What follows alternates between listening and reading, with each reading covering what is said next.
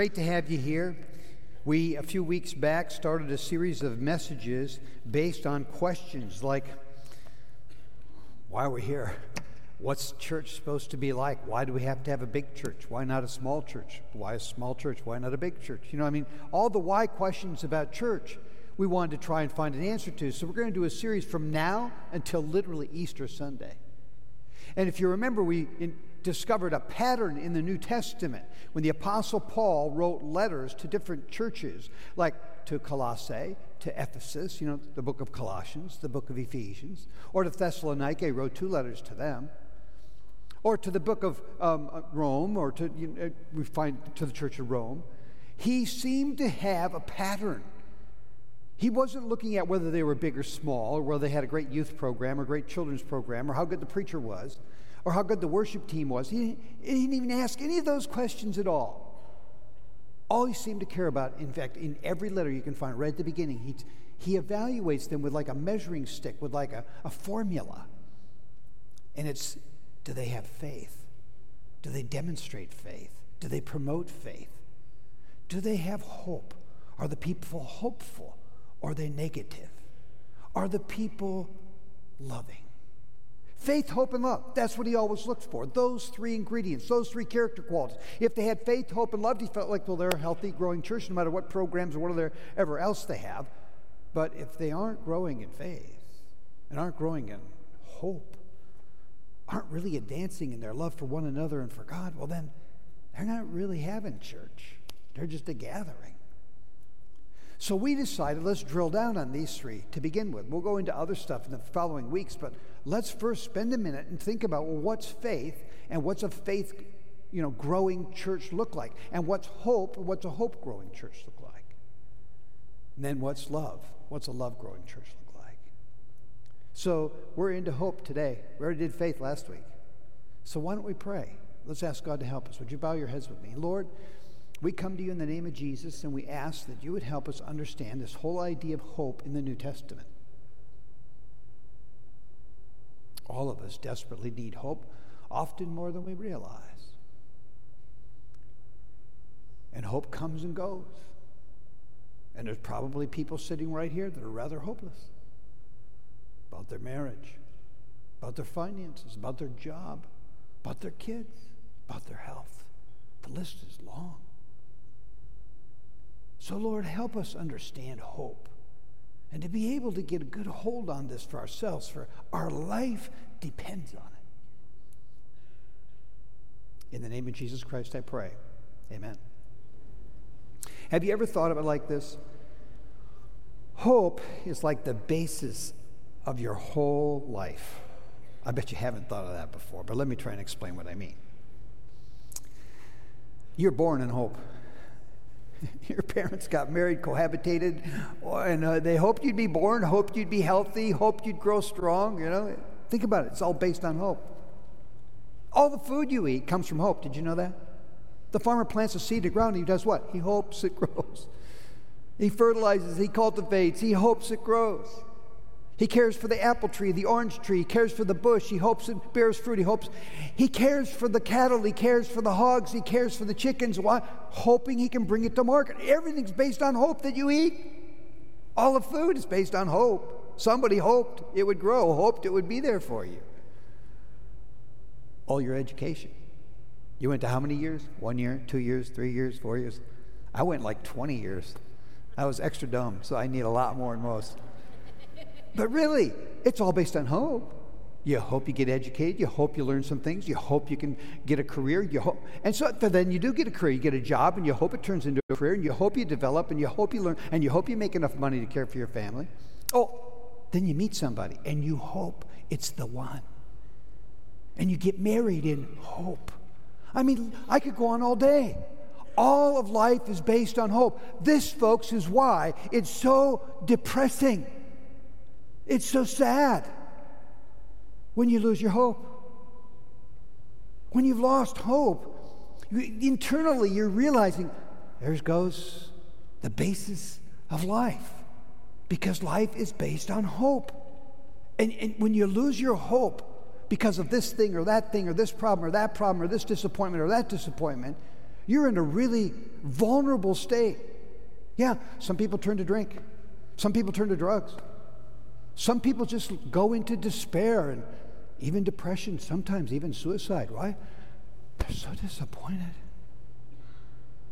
They feel so hopeless. However, the Bible tells us in Romans 5:5, there is a hope that does not disappoint. It's because it's not a hope based in this world. Guaranteed. You put your hope in anything around here, it will change. Have you learned that about life yet? It always changes. And what used to be solid sometimes becomes very weak. Things keep changing. But the Bible tells us, like in Romans 5:5, that there is a hope you can cling to in Christ outside this temporal world into something that's eternal, that is solid, that'll hold you together, that can keep you through the storms, guide you through the difficult situations, and you can have hope no matter what. That's what Scripture teaches. Today, I'm hoping to reveal that to you. I'm hoping to help you understand it in a deeper level. I'm hoping to help you increase your hope. I'm hoping to help you learn how to use your hope. I put it down in your outline, what's called the big idea, like this. A hope-growing church helps you live in hope. Okay, if the Apostle Paul's looking for hope, he's looking for what kind of church? A church that builds your hope. And the first thing to build your hope you need to do is understand it, because it's quite a bit different biblically than it is in our common lingo, the way we talk. Point 1 in your outline is all about that. Helping you understand hope is what a good church should help you do. You know, in the Greek New Testament, there's this word hope that appears over and over again. And in the Greek, it's this word elpis, or elpizo in the verb form. And it literally means, get this in your brain, expectations. I have a certain expectation. And in fact, it seems to major on the idea of certainty. Let me explain. Let's talk about what hope is not. In the New Testament, this Greek word elpis does not mean wishful thinking. Like, I hope it doesn't rain tomorrow. No.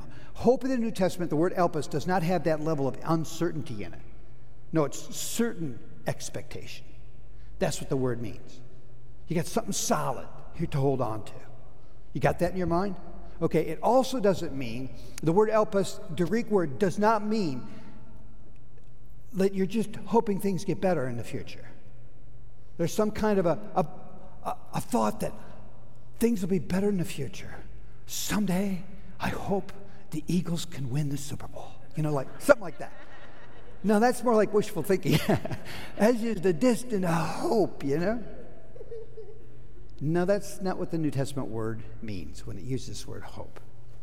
Rather, listen closely now. This is going to take some thinking on your part. Here's what hope is. It's a confident expectation. Let me put it this way. It's a moral certainty. Let me explain it this way. It's not a mathematical certainty. Like, I have 2 apples, and if I get 2 more apples, boom, I got 4 apples. That's mathematic certainty, right? That's not what the word means.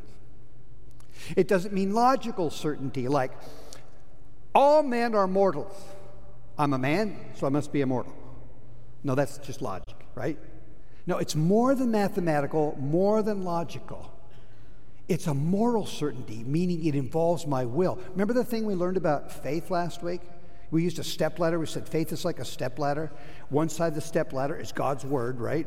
The foot side. And then the step side, we said take steps of faith in your will. We called that the will. We said when your will meets God's word, boom, that's faith. It's like the top of the stepladder. But sometimes it takes steps to get there. Well, in the same way, it's going to take steps of hope, a solid hope, to be able to engage your will in what God's word says. Again, it rests on God's word. That moral certainty. Let me try and explain moral certainty like this. It's like if I say, I'm morally certain that my wife and I, Lori, will stay married till the day we die. One of us dies or we both die. That's moral certainty. It's not like, I hope we don't get divorced. No. It's a moral certainty. Yeah, I guess logically it's based on 41 years of already being married and like, why quit now? But no, it's a moral will decision. Do you understand that? This is really important for you to understand. Because sometimes we act like hope people do the same with faith. Faith and hope in the New Testament, those two words are very close. But we do the same with both. Like, well, it either comes or it goes, No. It's a will. It involves a moral certainty by your will. Let me try and explain it this way.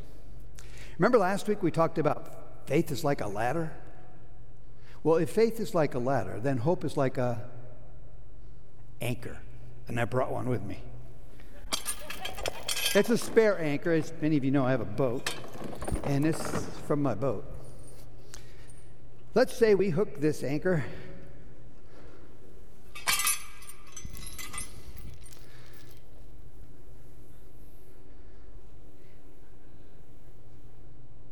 on my marriage.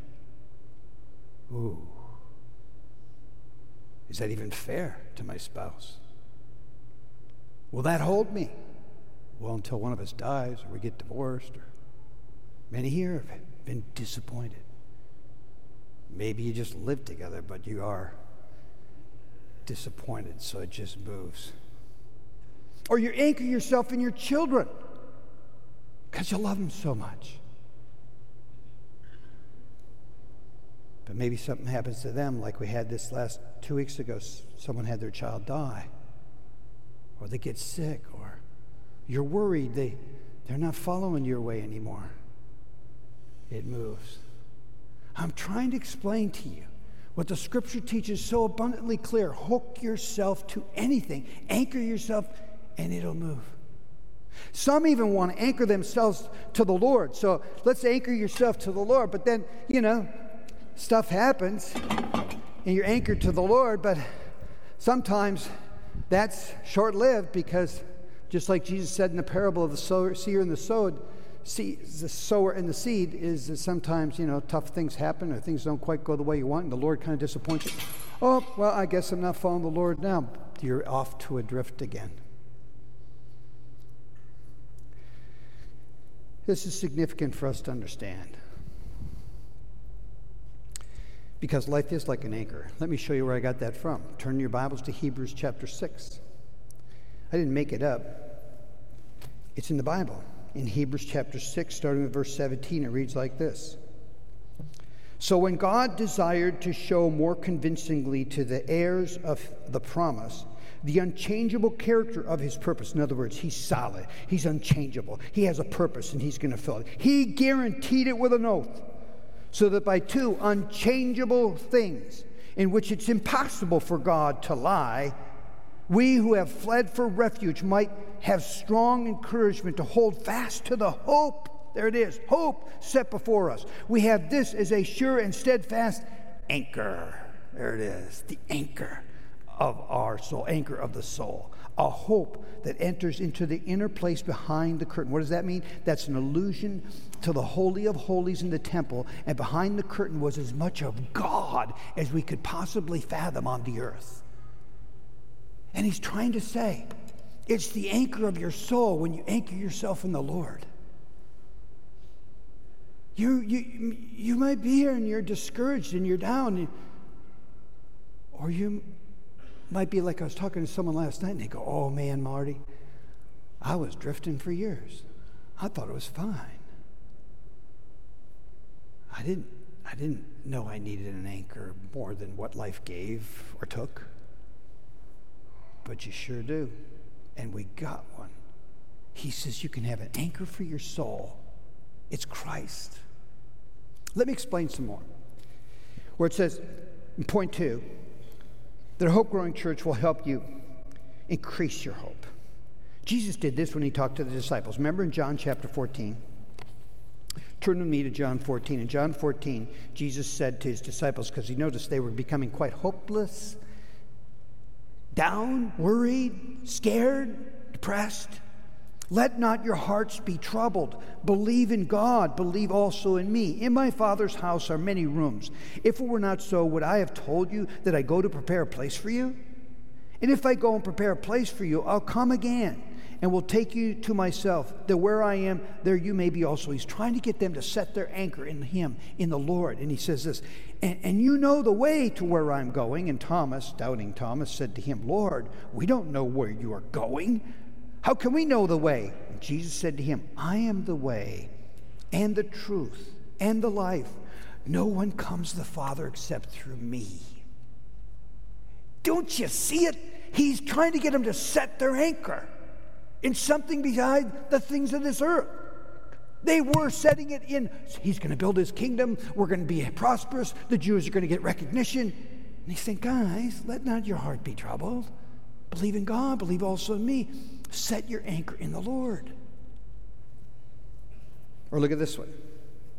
Jeremiah. You've probably heard this quoted by Christians before in Jeremiah 29:11. God speaking to the prophet Jeremiah, and he says, For I know the plans I have for you, declares the Lord, plans for welfare and not for evil, to give you a future and a hope. The Lord there is trying to say in just another passage of Scripture that our hope is certain in the Lord. He has a plan for you. In the passage we just read earlier, he's in Hebrews, he's saying, I got a purpose, and I guarantee you my purpose. My plans are good for you. My plan is for your favor. My plan is to help you. Would you hold on to my plan? Oh, you say, yeah, but it doesn't always work out like I thought it would work. Of course not. Things change in this world. There's evil in this world. There's heartache in this world. He's just trying to say, hold on. God's plan can't be changed. Nothing in this world can stop it. Hold on to his plan. That's what he's trying to say. God's plan is secure. There's one more I think of. Look at this. Here's how we know it. Hebrews chapter 10. In Hebrews 10, we read these words. Verse 23. Let us hold fast, hold, it's that word hold, like holding the rope on the anchor, the confession of our hope without wavering, for he who promised is what? Faithful. The whole thing of our hope rests upon the faithfulness of God. That's the point he's trying to make. You know, there's a passage I forgot to mention earlier. It's in Hebrews chapter 13, verse 8. Maybe they can put, oh, look at this. They got it on the screen already. Jesus Christ is the same yesterday, today, and forever. Now, maybe you're like me, because I used to read that verse or hear people quote that verse. Okay, Jesus is the same yesterday, today, and forever, and think, okay, that's nice. So what? That's extremely important if he's the anchor for your soul. That means he's not going to change. He's not going to leave. He's not going to let loose, because he's the same yesterday as he is today, as he will be forever. Everything else around will change, but he won't. So what are you going to want to do? Well, you're going to want to take your anchor and you're going to want to hook it up to the Lord. That's why we got the cross here today. I thought, well, let's use the cross as a symbol of anchoring to the Lord, because, you know, you're anchored to Christ. Making a lot of noise there, aren't I?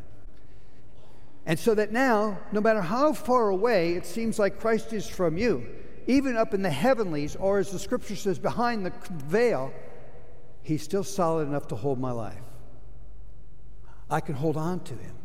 But the key is this: I need to hold on.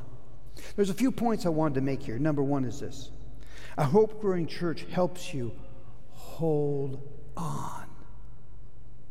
Just like the passage we just read about holding on. That's why we have recovery groups for addicts. That's why we have men's groups and women's groups and mini churches. Folks, I don't know if you realize it, but we need to bear one another's burdens, encourage one another, build one another up, help one another. That helps you hold on. I don't think there is a person on the planet Earth can hold on to the hope in eternity by themselves. You weren't made to do that. That's why we need church so desperately. And that's what a good church should help you do. Hold on. if in faith you need to take steps to go to levels you never thought possible because you have faith, that's climbing that ladder, then hope is just about helping you hold on. You don't need to take steps. You just need to hold on.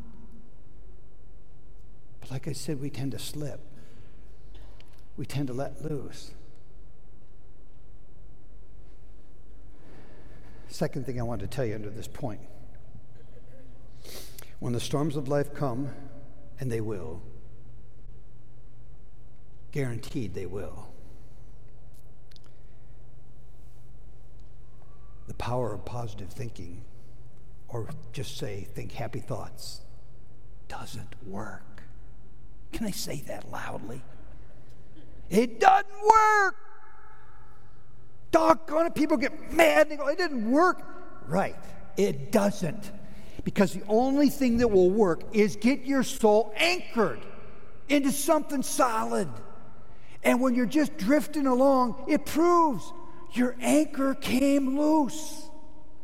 That's why you're sad. That's why you're depressed. That's why life seems stupid. That's why you want to give up. That's why you don't care. That's why you're angry. That's why you're walking around pouting like a little kid, like, come on. You're not anchored. That's what's wrong. Hey, you ever notice that? Anchored people are usually happy people, friendly people, nice to be around. Unanchored people are grumpy, negative, disappointing, and not even a very good friend. Is that you? Have you gotten like that? Maybe you don't even want to be like that, but you can't help it. Wait, I know the problem. Let me explain it in the boating language. When there's a big storm, at sea, in the bay, on a lake, you need to anchor. And when you anchor and you're tied to the bow of the boat swings around from being pushed sideways by the waves and the wind to face into the wind. And when it faces into the wind, the bow cuts the waves. And no matter how big the wave is, it might bounce you heavy, but the bow's heading into it. But boy, you better be afraid if that anchor comes loose, because if the anchor comes loose, you're going to turn sideways. And the wind's going to catch the broadside of the boat. I've had it happen twice in my life. Once in salt water, once in fresh water. Literally, our boat was, a wave came, we're sideways, about ready to capsize. Thank God both times it flopped back down, but yeah, you're in a very precarious, deadly situation when you're just drifting. Be scared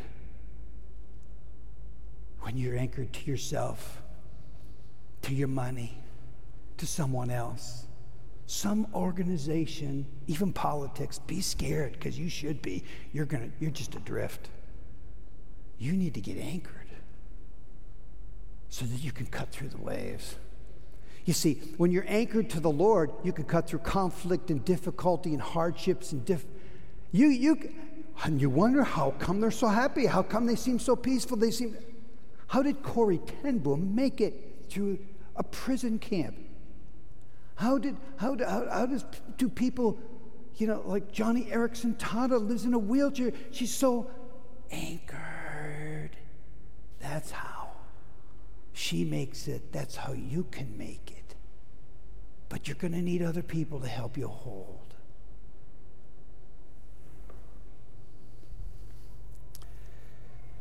The last thing I wanted to mention under this point was, if you're depressed, if you're sad, if you're all disappointed with life, it's not working out the way you thought it would, it might be because you unanchored yourself. Maybe you weren't anchored to the Lord too good. Maybe you never were. But your sadness, your depression, your anger, your fearfulness is a sure revelation you're drifting. Now, it might not be your fault. Maybe your loved one died. Maybe your whole world's been shaken up. You lost your job, or your doctor said you have cancer. Well, whether you caused it or you didn't cause it, the answer is still the same. You need to reset your anchor. That's the problem. You need to go back to the basics of saying, well, am I anchored to Christ or not? Am I anchored to the truth or not? Am I just living on my own or not? Well, where am I anchored to? No matter whether you caused it or not, it's almost like, let's not even talk about that. Who cares? The problem's got to be answered the same way. Re-anchor. You're sad, re-anchor. You're depressed, you're mad, re-anchor. You're hurt, re-anchor. You're frustrated, you're disappointed with what happened to your kids or what, re-anchor. There's no other hope. Especially not in this world. You know, there's people that seem to just drift through life and they grab onto this thing for a while and then that lets them down and they grab onto something else and that lets them down and then grab. Boy, that's a scary way to live. I don't think you want to live like that. But you have no other recourse if you won't anchor to Christ. Third point. You know, a hope-growing church will help you use your hope. I think of the book of Romans.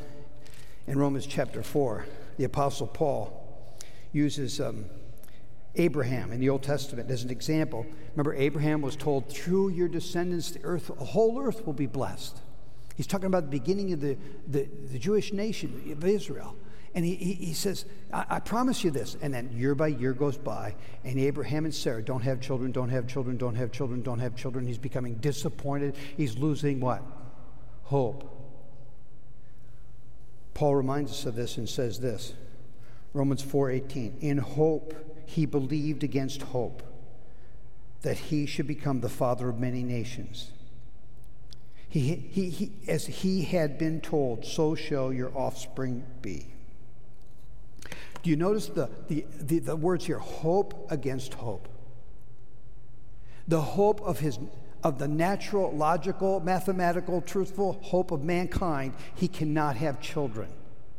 But he chooses against that hope another hope, this moral certainty of his hope in God and the hope of what's been revealed and the hope that God's promised to him. Listen to me. You're probably at the same place. You can choose the logical, mathematical certainty that you know of on this planet to put your hope in, or you can choose to put your hope in the certainty and the truthfulness taught by God. It's your choice. And sometimes it comes down to that. It sure did for Abraham. He had one way or the other. You're either going to trust this or trust hope here, hope there. Hope against hope. That's what I mean by use your hope. Use your moral certainty in God, in Christ alone. When it's dark, when it's light. When you're drifting, it's nice and calm, or when the storm comes up. In Psalm 42:5, the psalmist tells us a similar idea. In Psalm 42:5, he asks himself a question because he's really sad. And look what he says. I love this passage. Have you ever tried this? Is talking to your soul. You ever talk to your soul? Here's what he says. Why are you downcast, O my soul? And why are you in turmoil within me? It's like he's looking at his heart going, what is wrong with you? Why are you so depressed? Have you ever felt like that? I certainly have before, where you're kind of like, gosh, I feel like really bummed out today. Really, why am I so sad? He's talking to his soul, and what does he say? Soul, hope in God. For I shall again praise him, my salvation and my God. He says, don't forget where you're anchored, soul. I'm going to hope in God. I'm going to hope in the moral certainty I have in the truth of God's word is revealed to me. I'm going to hope in God. Okay, I'm disappointed by this. Okay, this didn't work out. Okay, this makes me really sad. But I'm going to hope in God. He resets his anchor. Maybe you need to do that. I'm hoping many people in this service end up doing that in their life. Say, I got to get my hope straight here because my soul's really downcast. It's in turmoil. I got to hope in God. What's interesting is at the end of the chapter, he says the same thing. Same question, same answer. So why are you downcast within me? Hope in God. Then you turn to chapter 43. He says the same thing in chapter 43. Why are you downcast, my soul? It's 3 times there in 42 and 43. 3 times in those 2 chapters. Hope in God. His point is you need to hope in the Lord. It's the only real hope we have. Well, we need to turn from insecurity and fearfulness and expect God to work. I always think of Romans 8:28. And God causes all things, it's his plan, all things to work together for good. To those who love God, to those who are called according to his purpose, anchored to his love, anchored to his purpose. Oh yeah. One thing I forgot to tell you, I don't have time to get into it in detail, but it's true. The Bible tells us very clearly, I have an enemy of my soul. He's called the devil. We don't understand him. There's a lot of mystery around him. He's called Satan. He's called the evil one. We see him periodically through scriptures. But he would love for you to think you're anchored, but you're not. He would love to get you off the anchor. That's what he said to Adam and Eve. Oh, you don't need to be tied up to the Lord. If he said pick from the tree, he didn't really mean it. You need to just do what you want. Drift right along. Everything's going to be fine. You don't need to be so tight with the Lord. Getting so all tied up in this stuff. Yeah, that's the devil. And when he's got you drifting, he's got you right where he wants you. And sooner or later, that big storm will come, flip your boat sideways, boom, you're down. Yeah, he got you. All because when it was calm, you're just drifting. I'm sure there's people here right now in this comfortable culture, in this comfortable Medford, New Jersey, and you're just drifting along. It's going fine. Yeah, I get a bump here or there, but I'm fine. Don't worry about it. Yeah, he's got you right where he wants you. Just a matter of time, you're going down because you're not anchored. Or you think you are because you come to church or something. No, I'm talking about the anchor of your soul, your life. It's really important where you're anchored. I wonder if this is even what James meant. He says, hey, count it all joy when you encounter various trials, because those trials are going to point out really where your anchor is. Our anchor needs to be solidly in the Lord. All the way. Oop, there goes my microphone. All the way. Or when the storms of life come, and they will, you'll probably get capsized. Through this whole sermon, I was having this old song go through my mind. And it's an old song written by an old Baptist guy back in London, England, Horsham in London, England, and his name was Edward Mote. Edward Mote actually grew up in a bar in Horsham.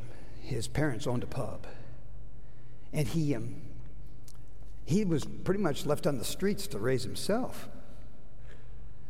And he never heard the gospel truth till he became a teenager. And at the age of 18, Robert Mote turned to Christ and put his anchor in the Lord. Changed everything. It'd be like when you drop anchor with a boat. Boy, it changes the whole direction. And the bow swings around, you're heading right into the wind. Everything's changed.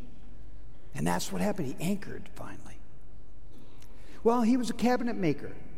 And for many years, he just went on making cabinets in London. He was doing great, but felt this urge to do something more. It was the call of God was on his life. He decided at 50 to become a pastor. He became a pastor in Horsham of a Baptist church.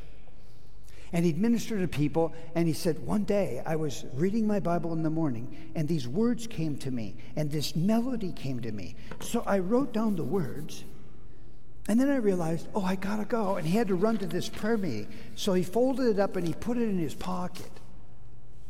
And he said, I went to the meeting, and I'm coming out of the meeting, and Mr. King was there. Mr. King went to his church. And Mr. King says, Pastor Mote, would you please go visit my wife today? She's home and she's very, very ill.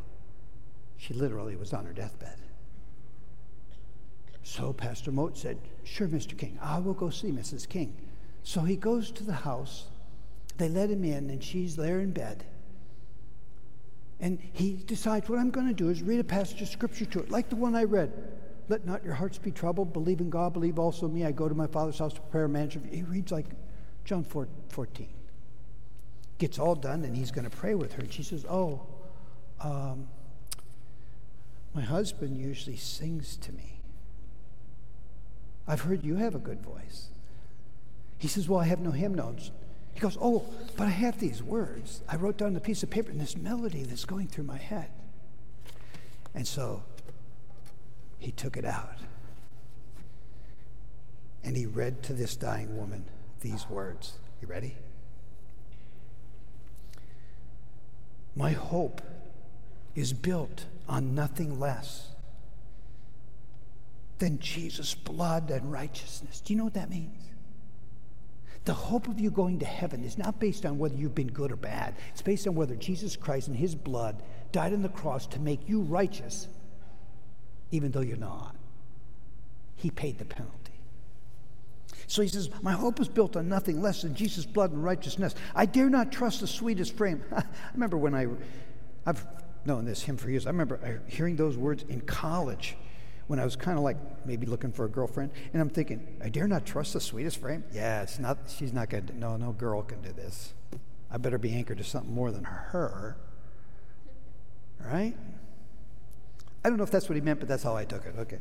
I dare not trust the sweetest frame, but wholly lean on Jesus' name. On Christ the solid rock I stand. All other ground is sinking sand. Did you catch that? All other ground is sinking sand. It's like Jesus' story. Remember the story he told in the Sermon on the Mount? There's a man who built his house in the sand, and then there's a man who built his house in the rock. And the man who built his house in the sand, when the storm came, it washed away. But the man who built his house on the rock,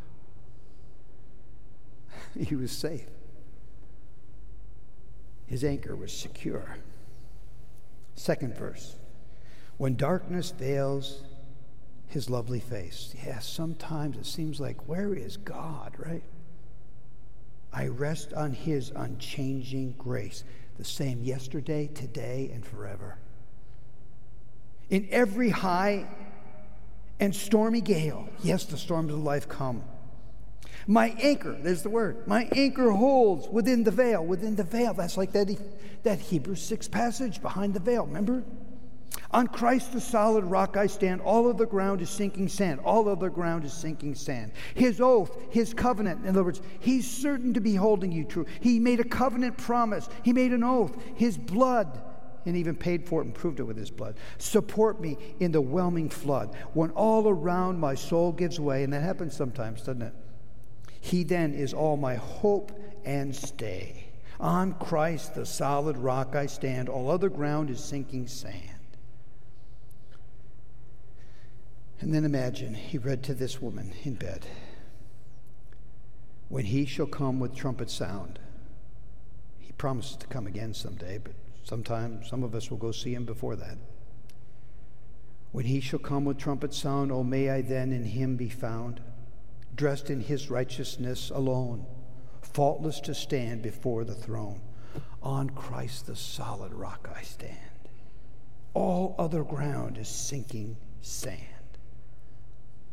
All other ground is sinking sand.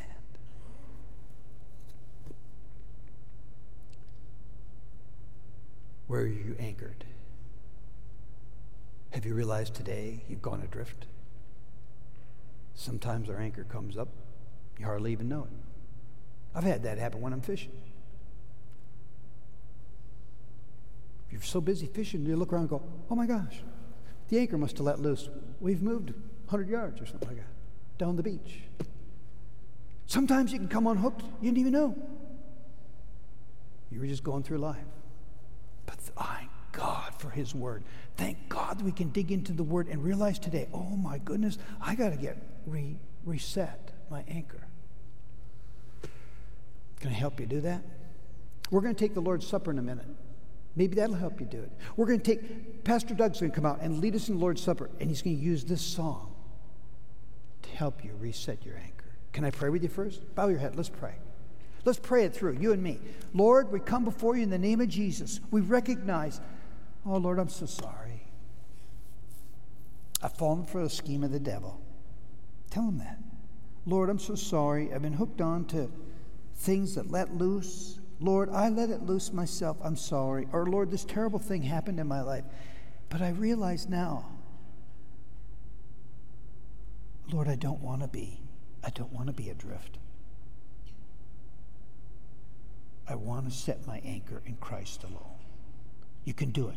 Just say it, Lord. I'm going to do it. I want to have this moral certainty that I know I'm going to heaven. I want to have this moral certainty that I can do the right thing tomorrow, next week. I want to have this moral certainty to give me this kind of life, that's abundant life, the joyful life, the happy life. But I can't have it if I'm not anchored in you. And so right now I say, with all the moral certainty within me, I'm hooking on to Christ alone. I want to grow in this hope, Lord. I got to get in a group or in a Bible study or in a prayer group or something where I can grow more in this hope, or I'll surely go adrift again. So, Lord, I set my anchor in Christ alone. Help me as I take the Lord's Supper now to even live like that, feel that, experience that as in my worship of the Lord's Supper together. In Jesus' name, amen.